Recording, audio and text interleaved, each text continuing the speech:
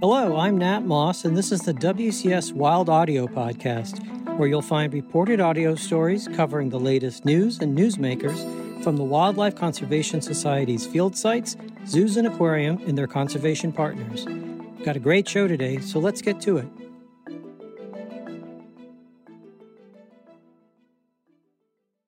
Subsistence fishing has long been a staple of Malagasy culture.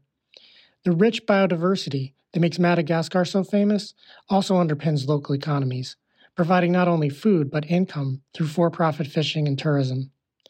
However, a host of threats are not only putting pressure on ecosystems, but the very communities who are so intrinsically tied to them. Ravika Ranevosan, Marine Conservation Director for WCS Madagascar, believes the solution lies in supporting natural capital, training communities to identify and manage natural resources for healthy, sustainable economies. WCS Wild Audio's Hannah Kaplan spoke with Ravika about the challenges and opportunities working to protect the country's rich ecosystem. Growing up in Antananarivo, Ravika Ranevosan was fascinated by wildlife documentaries and cultivated a deep love for the natural world.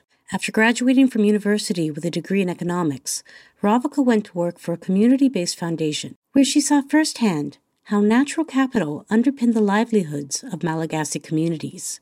Understanding how the community interact with natural resources on their daily life and linking this with how it will be valued in terms of management measures and how the best to support them in partnership with scientists. And then we move forward to more on conservation finance aspect and see how the best could be establish a kind of sustainable financial mechanism to support natural resource-based management.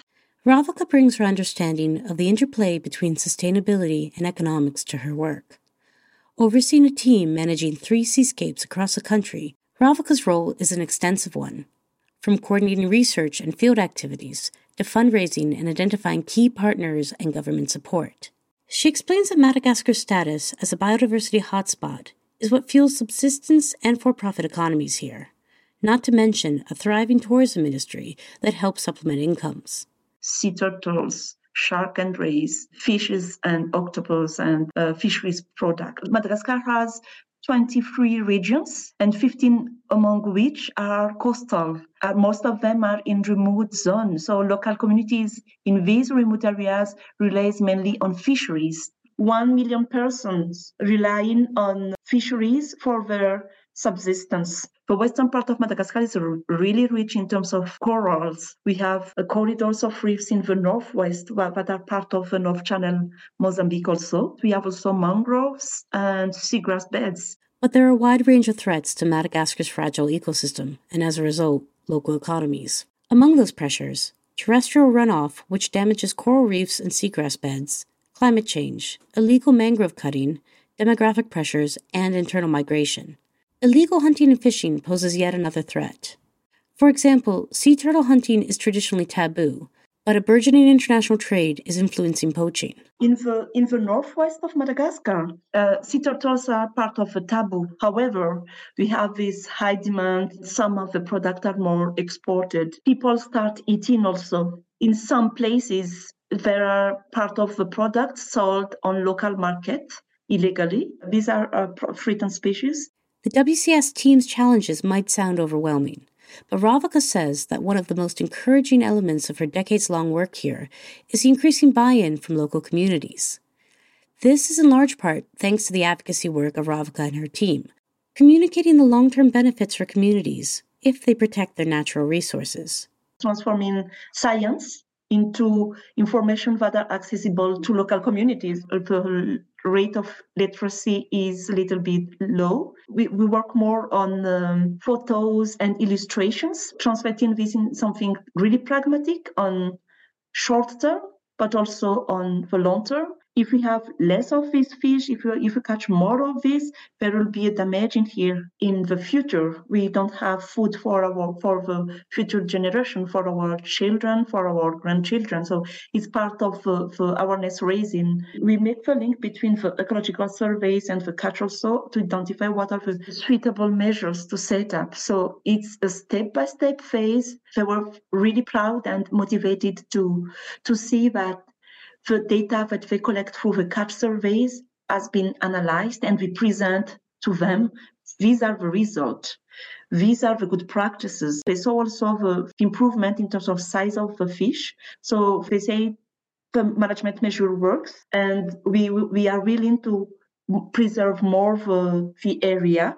Ravika says that one very real result of this messaging is an increasing willingness of communities to invest some of their income into sustainable marine conservation activities as a means of future guarding their incomes. They allocate part of the fund to the management of the area so as to support the patrol activities. Last year, they allocate a percentage of fund there, and we are dealing with them on the management of this, allocating this for the fuel, to support fuel for the patrols, but also batteries for the smartphone, for the patrols, or for the catch surveys. What's more, communities volunteer their time to patrol protected areas, co-manage marine resources, and conduct scientific surveys. We work with local communities on participative monitoring, including seagrass monitoring and also mangroves and sea turtle assessment of nesting site. WCS supports this work by providing training and monitoring equipment and organizing regular exchange of best practice between communities, focusing especially on women and youth groups. We had the training on species identification for sea turtle. We equipped them also with suitable equipment to run the survey. We trained them also on seagrass watch protocols, how to set up the survey, how to identify the seagrass, what do you measure, key indicators to follow, and how to run this monitoring also. In addition to the community engagement, government support is critical to this success. As an economist, Ravika works to communicate the value of private sector partnerships, concepts of ecosystem services, and value chains as part of a truly viable conservation model. We work closely with the ministry. It's a kind of management delegation from the ministry to us. So in terms of law enforcement, they support us. Technical support also when we talk about like fisheries, aquaculture, or in terms of fisheries, what are the alternatives that we can promote? For the MPAs, we have a steering committee where we have a representative from the Ministry of Fisheries and the representative from the Ministry of Environment also. So we have this guidance on the policy and the regulations related to fisheries. Ravika and her team's work here shows that conservation and economic stability don't need to be at opposing ends of the spectrum. Central to this is long-term advocacy to communicate that the health of our planet is intrinsically linked to the health and prosperity of all communities. The quality of reef is stable, the status are good, which highlights the efficiency of management measures that have been set up. Coverage of seagrass also are improving. In the mangroves initiatives of mangrove restoration with local communities is on a good path. So the community says the sea is their capital. For WCS Wild Audio, I'm Hannah Kaplan. Today's episode was produced and reported by Hannah Kaplan with help from Dan Rosen and Nat Moss. The WCS Wild Audio Podcast is a production of the Wildlife Conservation Society. Please join us next week for a new episode, and don't forget to rate or review the show wherever you get your podcasts.